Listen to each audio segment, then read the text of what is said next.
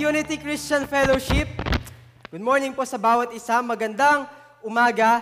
And ngayon ay last Sunday of June. So, noong mga nakaraang weeks, marami na tayong natutunan all about the promises of God. Pero bago yan, may kukunin lang ako. Yan, konting break. We are blessed by God throughout this June because pinakita niya sa atin kung gaano siya ka-faithful na Panginoon. He is able and more than able to fulfill all His promises to us. Now, so konting recall, ano nga yung title ng theme natin ngayong June? Fulfillment of Promise. So, nire-recall ko lang muna kayo bago tayo patuloy na mag-start. So, muli, magandang umaga po kung nasa bahay kayo ninyo. Kung nandyan kayo sa sala, just stay, just relax, and enjoy the Word of God today because meron si Lord na gustong sabihin sa atin. So, you can click yung share, and comment natin para na sa ganon, hindi lang tayo yung nabe-bless, kundi even yung mga kaibigan natin, yung family natin, sila din mismo, ma-receive nila yung word na ma-receive natin today. So, kung ikaw yung tinutukoy, o wala naman akong specific na tinutukoy dito, pero kung nakaka-relate ka dun sa word, then you are free to react. Pwede mong pindutin yung hallelujah emoji na shinare sa atin ni Patrick last time. Pwede ding pindutin mo yung like kung gusto mo, or na-touch ka dun sa word or sa message, then you can click yung heart or love or care. So maraming emoji dyan. Gamitin natin. Sayang yan kung hindi natin gagamitin. For the glory of God. So yan. Okay na? Okay na tayo. So magandang umaga ulit sa mga leaders natin. Magandang umaga sa mga networks natin at sa mga disciples natin na nandyan na nakatutok sa atin ngayon. And welcome to Unity Christian Fellowship. Welcome to the fulfillment of the promise of God. Isa sa mga pangako ng Diyos sa atin ay yung promise of protection, promise of provision, promise of guidance, marami pang iba. So bilang mga anak ng Diyos, napakarami ng pangako ng Panginoon sa atin. At isa sa mga pangako niya sa atin ay yung magkaroon ng buhay na sagana. Amen ba? Kung amen, type amen. If you are blessed, type I am blessed. So, isa yan sa mga promise ng Lord sa atin. So, sino sa atin ngayon yung nagde-desire ka na magkaroon ka ng isang buhay na masagana? Yan. Sino ngayon yung nagde-desire ng isang buhay na mapayapa? So, taas mo yung kamay mo kung ikaw yon. Sino sa atin yung nagde-desire ng buhay na kahit mayroong problema, hindi ka nawawalan ng peace, hindi ka nawawalan ng joy, hindi ka nawawalan ng comfort na nagmumula sa Lord? Sino yung gusto ng ganong buhay? So, if ikaw ba yon, then taas mo yung kamay mo. And, syempre, merong word si Lord para sa'yo today. That you can stand above your situations. Na kahit may pandemic ngayon, na kahit yung news sa paligid natin, tumataas yung bilang ng mga nagkakaroon ng COVID-19. So, hindi naman tayo masaya doon sa part na yon. Pero, naniniwala tayo that even merong ganong pagkakataon or situation sa paligid natin, we have the peace that comes from God. That we have the heart of God, the comfort na nagmumula sa Panginoon. So, you can stand above your situations right now. And God's promise for us ay makikita natin sa key verse natin ngayong umaga na to. So, samahan niyo ako sa key verse natin sa John chapter 10, verse 10. May palaro nga pala muna ako. So, ayan. Bago natin basahin yung verse, meron akong prize. May bibigay ako na load. Sige, load. Doon sa unang makakapagbigay na itong hihingin ko. Okay? So, ano yung sinasabi sa John chapter 10, verse 10? Paunahan ko sino yung makakapag-type dyan. Yung una, yun yung magkakaroon ng premyo. John chapter 10, verse 10. So, yan. Babasahin ko na ang sabi dito. The thief does not come except to steal and to kill and to destroy. I have come that they may have life and that they may have it more abundantly. So before we proceed, let us all pray. Heavenly Father, we praise you, Lord. We thank you, Panginoon. Thank you for your word, Lord God. Your word is alive. Your word is powerful. It can change us, Panginoon. Lord, patuloy na turuan niyo po kami ngayong umaga. Ikaw po ang mag-minister, Panginoon, Lord God. Lord, let your Holy Spirit, Panginoon, teach us today, Lord God. And we expect, Panginoon, sa mga bagay na gagawin at ituturo niyo po sa amin ngayon. Ikaw lamang po ang makita, mag-glorify ngayong umaga na to. We bless you. We thank you. In Jesus' name we pray.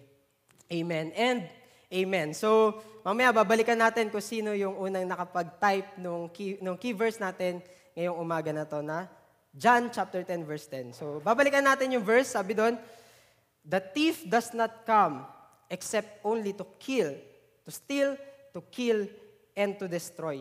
So, base doon sa verse natin, naparating daw or dumating yung thief, magnanakaw, kaaway, just to steal, to kill, and to destroy.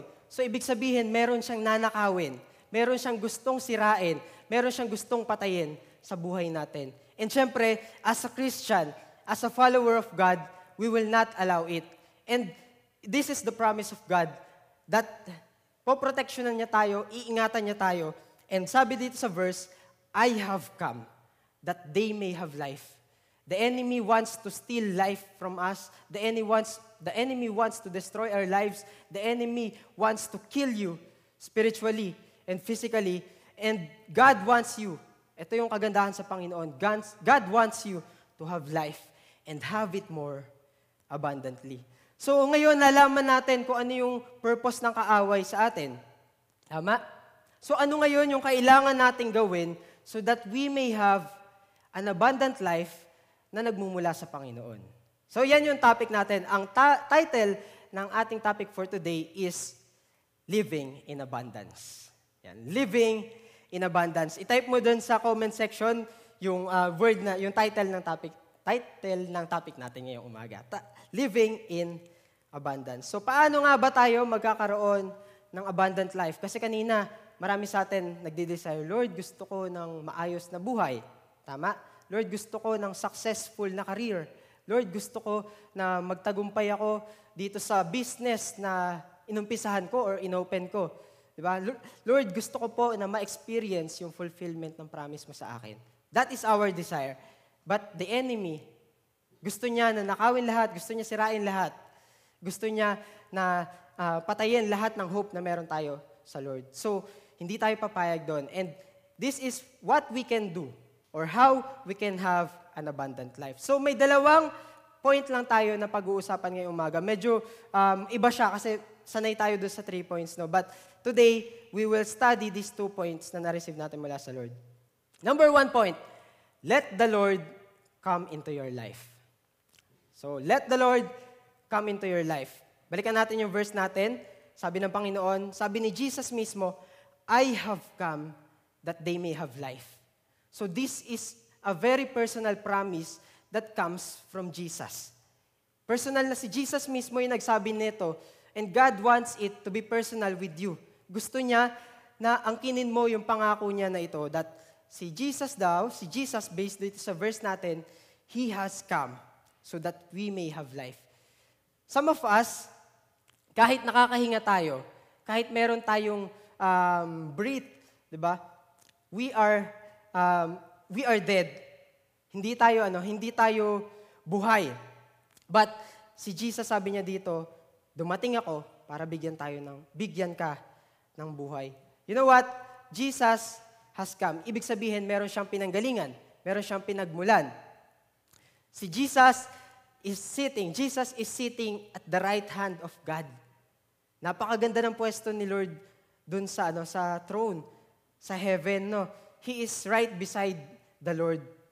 He enjoy His kingdom, He enjoy His throne, but nakita ka ng Panginoon.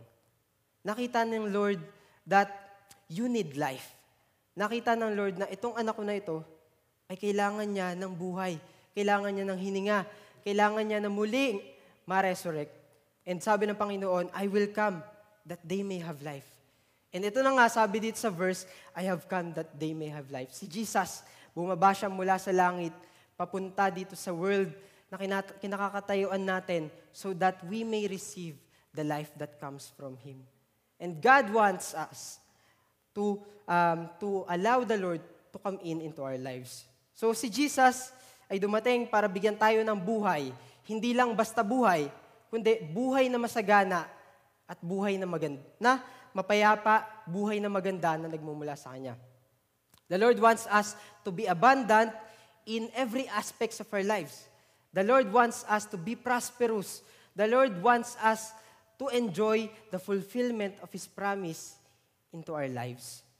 And sabi nga dito, sa Jeremiah chapter 29, verse 11, "For I know the plans I have for you, declares the Lord. Plans to prosper you and not to harm you. Plans to give you hope and the future." So si Lord merong plano para sa iyo.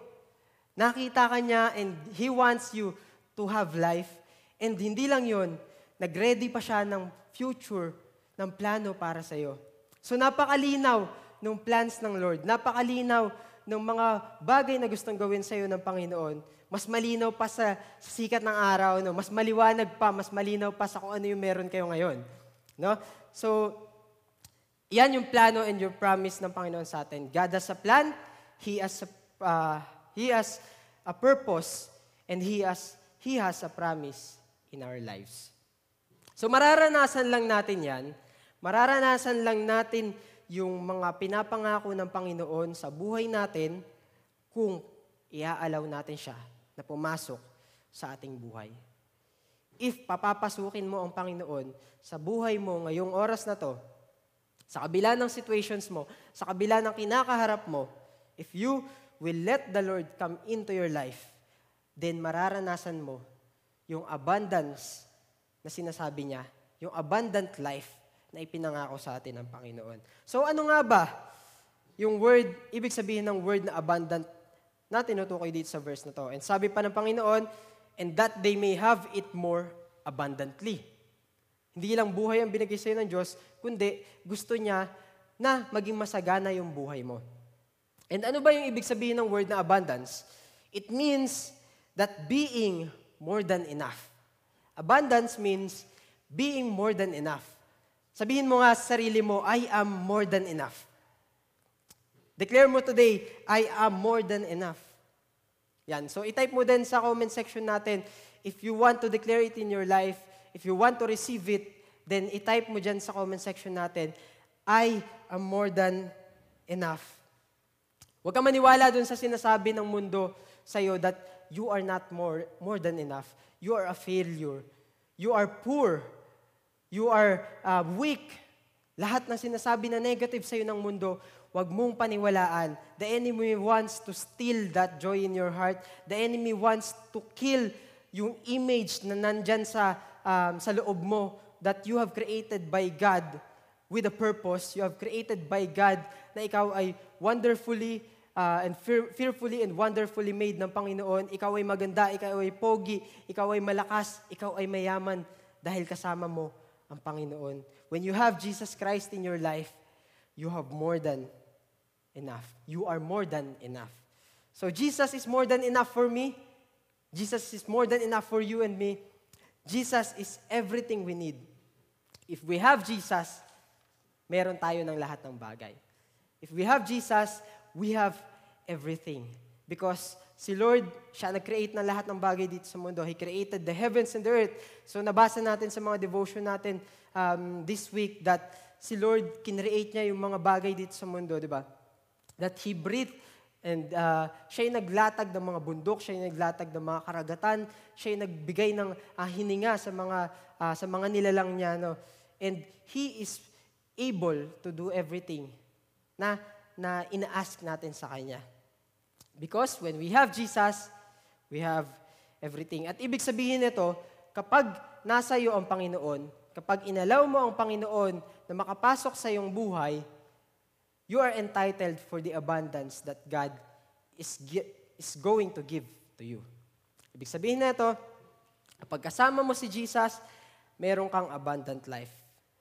You can only be abundant in life if you have Jesus in your heart. If si Lord ay nasa puso mo, then you will have everything that you need. Kung kasama mo ang Panginoon sa business mo, then God will let you to have an abundant business. Kung kasama mo ang Panginoon sa relationship mo, sabihin niyan, God will make your relationship prosperous. If pinapapasok mo ang Panginoon sa buhay mo, sa bulsa mo, sa wallet mo, sa finances mo, makikita mo that God is able and God, si Lord ay magpo-provide ng lahat ng mga bagay na inaas mo sa Kanya. Sa finances natin, di ba, netong mga nakaraan, naranasan natin na walang pasok at naranasan natin na stay at home lang tayo. So ikaw ba, did you ever notice na kahit walang pasok, kahit nasa bahay ka lang, still si Lord nagpo-provide. Still si Lord, hinahayaan ka na makakain ng 3 beses sa isang araw. Hindi nga lang yun eh. Minsan may additional pa na merienda, meron ka pang midnight snack. So binubusog ka ng Panginoon. And throughout this pandemic, I would like to testify to you. Nung mga nakaraang bago mag-pandemic, pag sumasweldo, madalas parang totoo yung sinasabi nila, nakakasweldo mo pa lang, tas sabay ilang araw pa lang, hinahanap mo na agad yung sinweldo mo. Parang ang bilis, dumaan lang siya sa kamay mo, no? Na-experience ko siya noong mga nakaraang araw. Pero ngayon, nung time ng quarantine, still grabe si Lord. Napaka-faithful ni Lord. Yung dati na yung ATM mo ay said, ngayon kapag sumasweldo, syempre merong laman yung ATM mo. Pag dumating yung sunod na sweldo, God is faithful kasi meron pang natitira. Kumbaga may sobra pa. Meron pang overflow. Diba? Yun isa sa mga testimony na narinig natin nung nakaraan. So God, si Lord, pinakita niya sa akin yung faithfulness niya sa provision niya sa buhay ko personally. That He will do great things in my life and He will bring abundance to me. And ganun din sa buhay mo. Kung ikaw, papapasukin mo ang Panginoon sa life mo, sa heart mo, then hayaan mo na makita yung Diyos na kumilos at gumawa sa'yo. Hayaan mo na si Lord yung magpuno sa'yo financially, si Lord yung magpuno sa'yo physically, si Lord yung magpuno sa'yo spiritually, emotionally, and in every aspect of your life. So ang word na abundance ay hindi lang naman pagdating sa pera or sa material na bagay. Hindi porket may bago kang kotse, abundant ka na. Hindi porket meron kang bagong bahay na nabili mo, abundant ka na. Hindi porket yung ATM mo or yung savings mo ay napakalaki, abundant ka na. But higit sa lahat, God wants you to be abundant in your spirit. God wants you to be abundant in your heart. God wants you na magkaroon ka ng masaganang buhay. God wants you to have a prosperous relationship. God wants you to have a multiplying aspect sa ating buhay. Gusto ng Panginoon na hindi lang tayo nagiging stagnant na nandito lang tayo, mahirap tayo, or kulang tayo palagi, but God wants us na pinagpapala niya, na gusto ng Panginoon na nakikita yung kasaganaan sa buhay natin. At today, God wants to say to you that God wants you to have an abundant life. Kaya nga dumating na si Jesus eh. Jesus is the best gift Jesus is the best gift that we could ever have. Jesus can bring that abundance into our life. So Jesus is standing and knocking at the door of your heart right now. The question is, will you open your heart? Will you open your heart and let Him come in? So si Jesus ay kumakatok ngayon sa iyong puso. Ikaw ba, what will you do? Ano ang gagawin mo kapag si Jesus ay nakita mo na kumakatok sa pintuan ng iyong puso? Papapasukin mo ba siya? O sasaraduhan mo siya ng pinto? Sabi dito sa verse, Revelations chapter 3, verse 20, "Look, I stand at the door and knock. If you hear my voice and open the door," kung bubuksan mo, una sa lahat, kung papakinggan mo, ang Panginoon. God is speaking to you right now. Si Lord ay nangungusap sa iyo. Si Lord ay hinihipo yung puso mo na, anak, narito ako. Narito ako sa iyong tabi. Narito ako sa harapan mo. Narito ako sa iyong puso. Sa pintuan ng iyong puso. Papapasukin mo ba ako? Or hindi? Sabi niya dito, I will come in and we will share a meal together as friends. Napakaganda ng promise ng Lord, di ba? Na gusto ng Panginoon na makasalo ka. Na gusto ng Panginoon to share with you whatever He have. Ibig sabihin nun, anumang bagay na meron ang Panginoon, kayamanan, kalakasan, kapayapaan, katugunan, lahat ng meron siya, He is willing to share to you if you will only open your heart and receive Him in your life. So sabi dito, God will supply all our needs. God will supply all your needs according to His riches in glory through Christ Jesus. Sa pamamagitan ng Panginoon, lahat ng hihingin mo sa Kanya, lahat ng iniisip mo ngayon na problema, lahat ng iniisip mo ngayon na pangangailangan mo, kung lalapit ka lang sa Panginoon, merong kasagutan yan, kapatid. And today, the Lord wants you to allow Him. The Lord wants you to open your heart to allow Him to enter into your life. So yan, i-allow natin ang Panginoon. Buksan natin ang mga puso natin so that makapasok ang Lord sa buhay natin. So punta tayo sa number 2 point natin. Number 2 and last point, let Christ take full control of your life.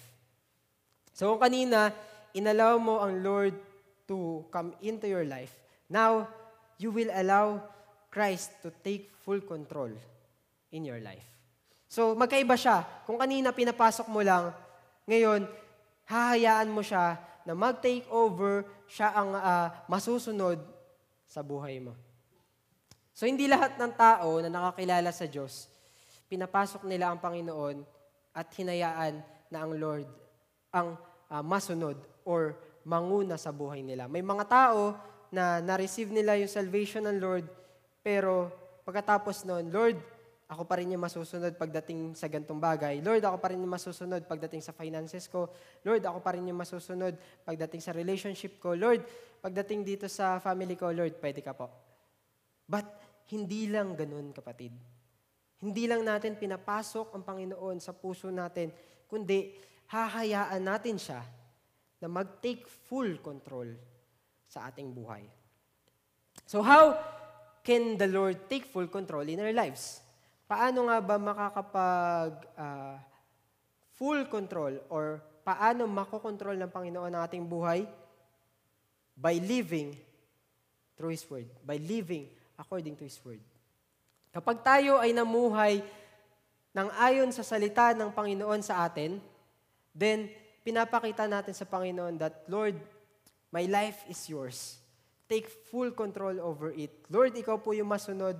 Lord, anumang sasabihin mo sa akin, gagawin ko. Lord, anuman yung direction na gusto mong puntahan ko, Lord, susunod ako, I will follow you. Then we show that si Lord na ang may control ng ating buhay.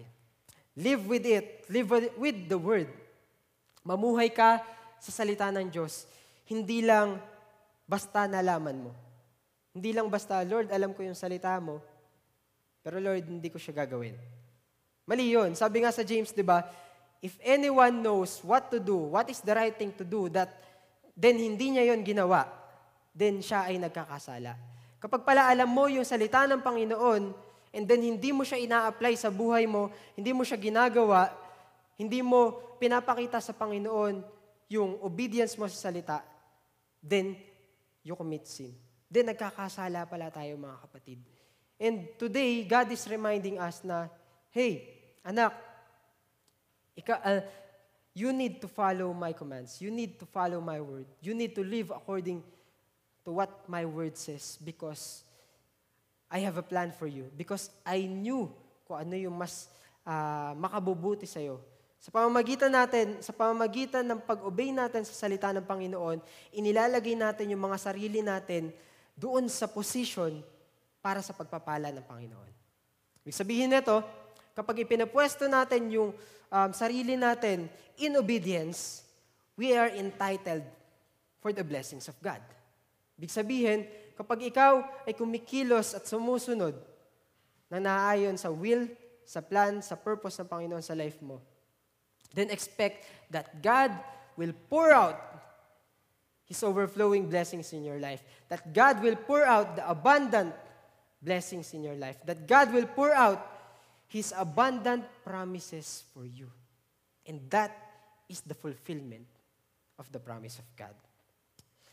Let Christ take full control of your life. Ang question sa atin ngayong umaga, ito, tanong mo sa sarili mo.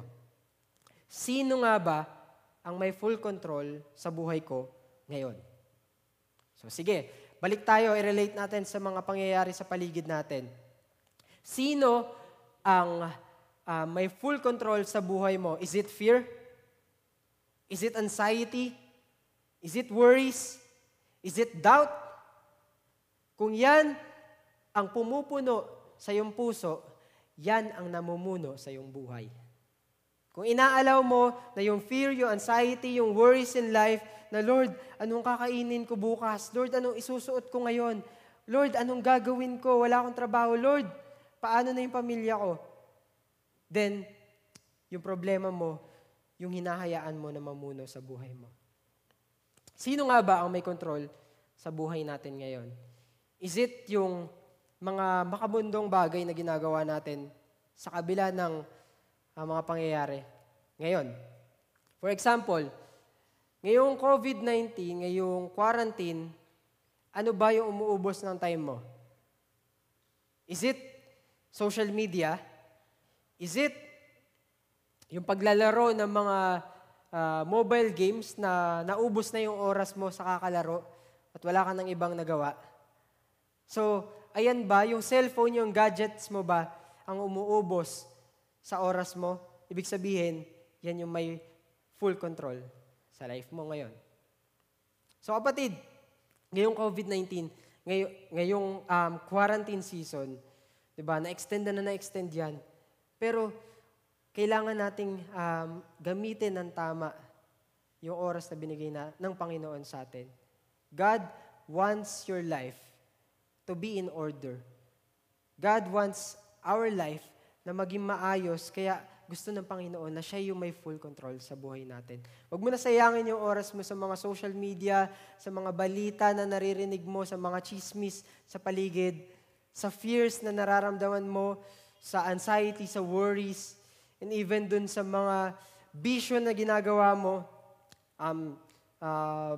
paglalaro, pagbababad sa gadget, pagbababad sa mga bagay na sumasayang sa oras mo. Let God take full control of your life. Sa lahat ng aspeto ng buhay natin, hindi lang sa finances, hindi lang pagdating sa family, hindi lang pagdating sa mga specific na lugar ng buhay natin, kundi sa lahat ng aspeto ng ating buhay, dapat ang Panginoon ang may full control sa atin. That's what the Lord wants in our lives. And, ito, tanong ko ulit, sino nga ba yung may full control sa iyo ngayon? Sino nga ba may full control sa atin ngayon?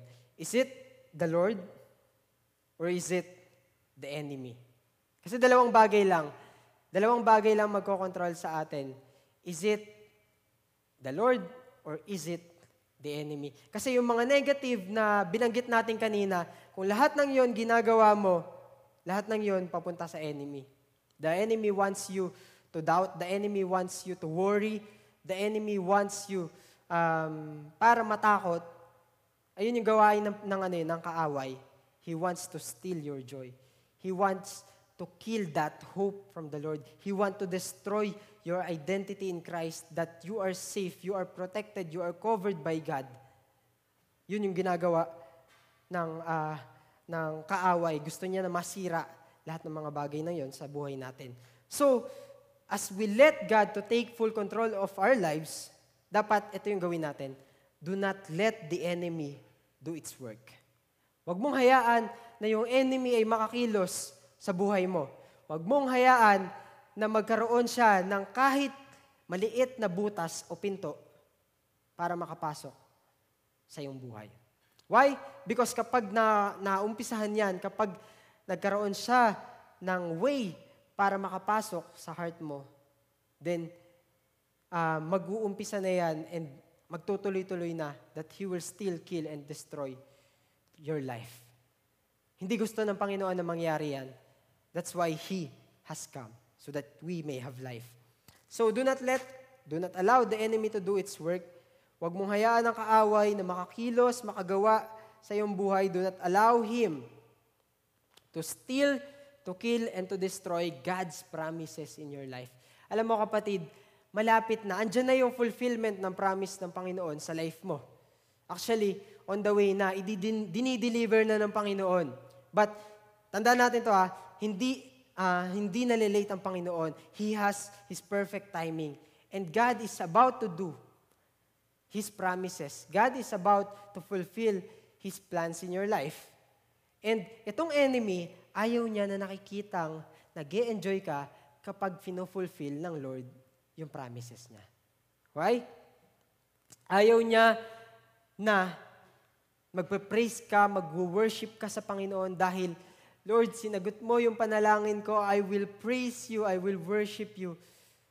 Ayaw ng Panginoon na magte-testify ka ayaw ng kaaway na magte-testify ka dahil may ginawa yung Panginoon sa life mo. Ayaw ng enemy, nagngingit-ngit ang kaaway every time that God is doing in your life and you are thankful with God. Every time na na-enjoy mo yung promises ng Panginoon, galit na galit yung kaaway. Kaya, napansin nyo ba yun?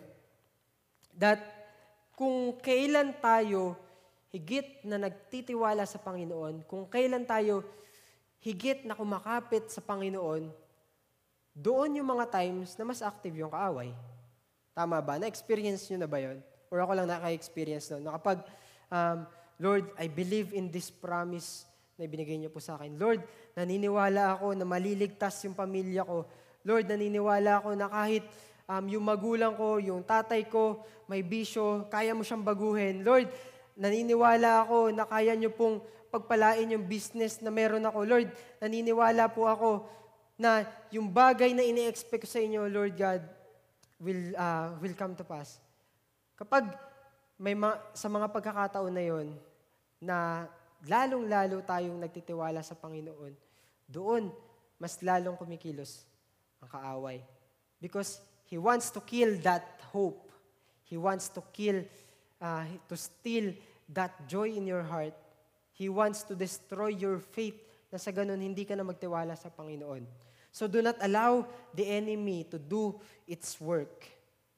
Pinakita na ng Panginoon sa atin kung ano yung purpose ng thief. Ngayon, wag mong hayaan, you are aware right now of what is the scheme of the enemy. Wag mong ialaw yan sa buhay mo. Sabi dito, 1 Peter 5 verse 8, be sober, be vigilant, because your adversary, the devil, walks about like a roaring lion, seeking whom he may devour. Ang kaaway daw, or ang adversary, ang kalaban, ay nakaabang lang sa paligid natin. So every time na nagpa-praise ka, nag-worship ka sa Panginoon, nagpapasalamat ka dahil sa kabutihan ng Diyos sa buhay mo, yung enemy nandiyan, nakaabang, at gusto niya nakawin, gusto niya sirain, gusto niyang patayin, anuman ang meron sa puso natin ngayon. So we need to be vigilant. We need to be aware. We need to know that the enemy, ang enemy ay may balak gawin. So ngayon, wag na natin siyang ialaw na magtagumpay sa ating buhay. Kapag inayaan natin na magtagumpay ang kaaway sa buhay natin, then sayang naman yung mga promises na binigay sa atin ng Panginoon. Nandyan na papunta ka na dun sa promised land, naglalakad ka na, pero dahil tiningnan mo yung idol, merong temptation sa paligid mo, nawala ka na dun sa promise ng Panginoon. Kapatid, do not allow the work of the enemy in your life. Instead, i-allow mo ang Panginoon to do His work in your life. Allow God to do His work in you. May isang illustration lang ako. Diba sa medicine or sa mga doctors and patients, hindi maaaring operahan ng isang doktor ang pasyente without the patient's consent. Tama ba? Kung hindi i-allow ng pasyente na magpa-opera siya, hindi gagawin yun syempre ng doktor. And ganun din, in the same way, God, si Lord ay hindi makakagawa sa mga bagay na inaasahan natin sa buhay natin if you will not allow Him to operate. Kung hindi mo i-allow ang Panginoon na makakilos, then hindi siya makakagawa ng mga miracles sa buhay mo. God is supreme. Yes, He is supreme. But He give us the decision. He give us the free will. If you will allow Him to move and to work in your life. So kapatid, sinasabi ko sa iyo, kung aalaw mo lang, iaalaw mo ang Diyos na makakilos sa buhay mo today, expect for greater things. Expect for miracles. Expect that God will heal you from your sickness.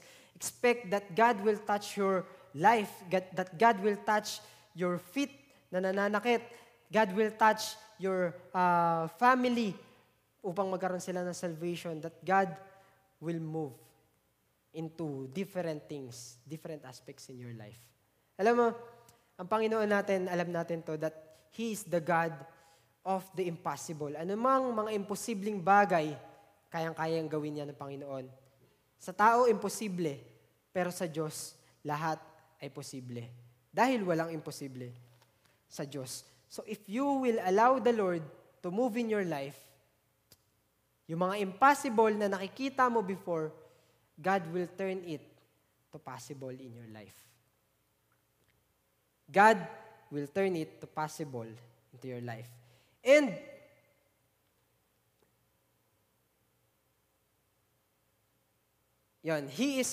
God is supreme, yet He gives us the decision. Our response, yung response natin, yung decision na ginagawa natin, determines the amount of blessings that we will receive from God. Yung response natin, yung measure ng decision mo or pagtugon mo sa Panginoon will determine the amount of blessing that you will receive. Ganito yan. For example, naalala ko, di ba meron tayong narinig na kwento before tungkol sa tapayan. So merong isang tapayan. Imagine na sa isang lugar, desyerto siya, tagtuyot, walang tubig, walang kahit anong source of water.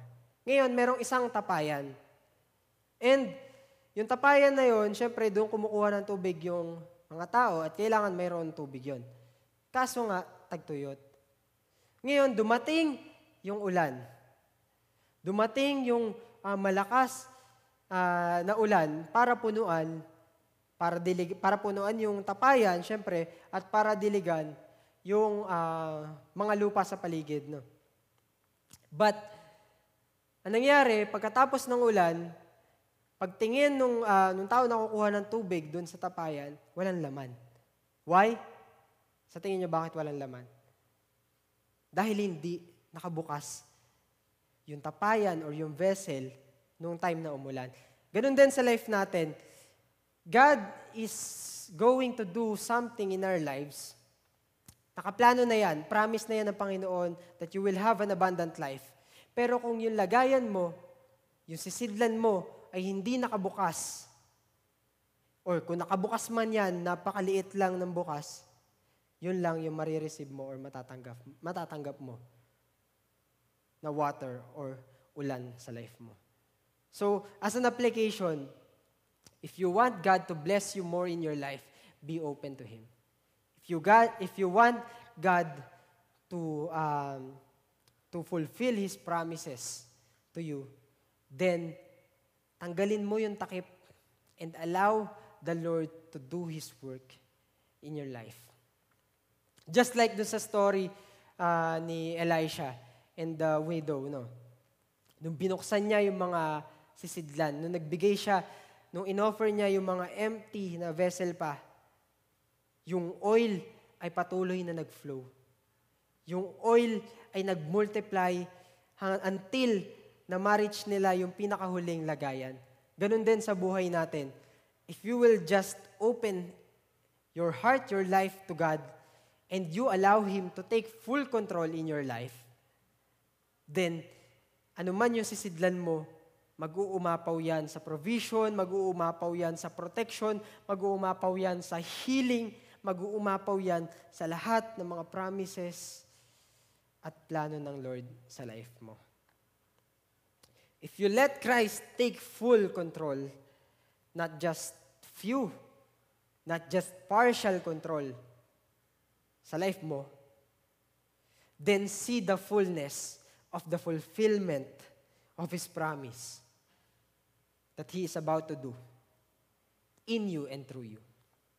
So take note of that. Pwede mo bang i-type yan? Ulitin ko, take note. If you let Christ to take full control, then see the fullness of the fulfillment of His promise that He is about to do in you and through you. God wants to do something in you. Una sa lahat, gusto kang punuan ng Panginoon ng mga pagpapala ng abundant na buhay in terms of physical, spiritual, mental, social, and intellectual. Lahat ng naisip natin na aspeto ng buhay natin, God wants to fill you. And dahil finil ka ng Panginoon, gusto niya na magamit ka pa rin. Magamit ka for His glory. So yan kapatid, we can only have an abundant life with Christ. With Him, we have everything. With Him, we are more than enough. With Him, nothing is impossible. With Him, there is a fulfillment of the promise. Nasa Panginoon lang yung fulfillment ng promise na hinahanap natin. Yung mundo, pwede siyang mangako sa atin. Yung mundo, nag-o-offer sa atin ng mga bagay na kung saan, kapag pinagpalit natin yung promise ng Lord dun sa mga bagay na yon, hindi natin makukuha yung fullness ng lahat ng mga nilaan ng Panginoon sa atin. Huwag nating ipagpalit yung promise ng Panginoon sa promise ng mundo. Huwag nating i-allow na makakilos ang kaaway sa buhay natin. Huwag nating i-allow yung enemy to steal, to kill, and to destroy everything na inilagay na ng Panginoon sa puso mo at sa buhay mo. In order for us to have an abundant life, kailangan na i-allow natin ang Panginoon na makapasok sa buhay natin. Kailangan, pangalawa, to let Christ take full control of our lives. And for our conclusion, so medyo mabilis lang tayo, pero I hope and I pray na nangungusap ang Panginoon sa puso ninyo ngayon. God is able. God is able to give us an abundant life. He is more than enough in our lives. He is more than anything that we could ever imagine. Si Lord, yung lahat ng naiisip mo sa oras na to. Kung mag-fill in the blanks tayo, I am blank. I am blank. Yan yung, si Lord yan sa buhay natin. Lord, I need this. I need that. I need those. Sabi ng Lord, I am what you need. I am who I am. I am kung ano man yung bagay na ina-ask mo. I am yung anumang salita na pinanghahawakan mo mula sa akin. Pinanghahawakan mo na si Lord yung refuge mo, si Lord yung strength mo, si Lord yung healer mo, then He is what He is. He is kung ano yung sinasabi niya sa mga salita niya. And let us take hold of that promise from the Lord. God is able to give us an abundant life. He is more than enough for us. And you will experience the fulfillment of God's promises once you allow Him to enter into your life. Once you allow Him to take full full control over your life. So for our challenge today, alam ko, ang bawat isa sa atin ay naging aware, ang bawat isa sa atin ay naintindihan at naunawaan yung kung bakit pumunta si Jesus dito sa lupa so that we may have life and have it more abundantly. For our challenge, reject the thief. Reject mo yung kaaway. Reject mo yung enemy na nagsasabi na you are weak, you are full, you are poor, you are a failure, you are stressed, ikaw ay ganito, ikaw ay ganyan. Lahat ng mga negative na binubulong sa'yo ng kaaway, reject it. You can only live in abundance when you have Jesus Christ in your life and when you let Him take full control. So make Christ the center of your life. Hayaan mo na si Jesus yung maging sentro ng iyong buhay. Hayaan mo na si Lord na yung mabuhay sa iyong puso, sa iyong isipan, sa iyong mga salita at sa iyong gawa. So that you may have an abundant life. So kapatid, if you are the first timer right now, kung ikaw ay ngayon mo lang narinig na, ay may plano pala ang Panginoon sa buhay ko. Ay meron pala siyang nilaan, napakaganda pala ng sinasabi niya sa salita niya, that His plan for me is to prosper, not to harm me. Plans to give me a future and a hope. Gusto pala ng Panginoon, meron palang plano ang Diyos sa buhay ko. Ngayon mo lang nalaman to. Kapatid, ang salita ng Diyos ay tunay at totoo. Ang salita ng Diyos ay pwede mong panghawakan. Ang salita ng Diyos ay hindi nagbabago. Ano man sinabi niya, gagawin niya yun.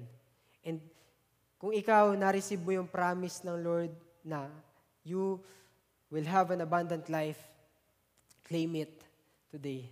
And let the Lord come into your life. Let the Lord take full control in your life. And if ikaw naman yung matagal mo nang alam na may promise ang Panginoon, pero nire-remind ka niya today that, anak, may mga times na binitawan mo na yung pangako ko, pero sinasabi ko sa iyo ngayon, sinasabi ko ngayong oras na to that I have come so that you may have life. You are dead, but God will breathe life into you.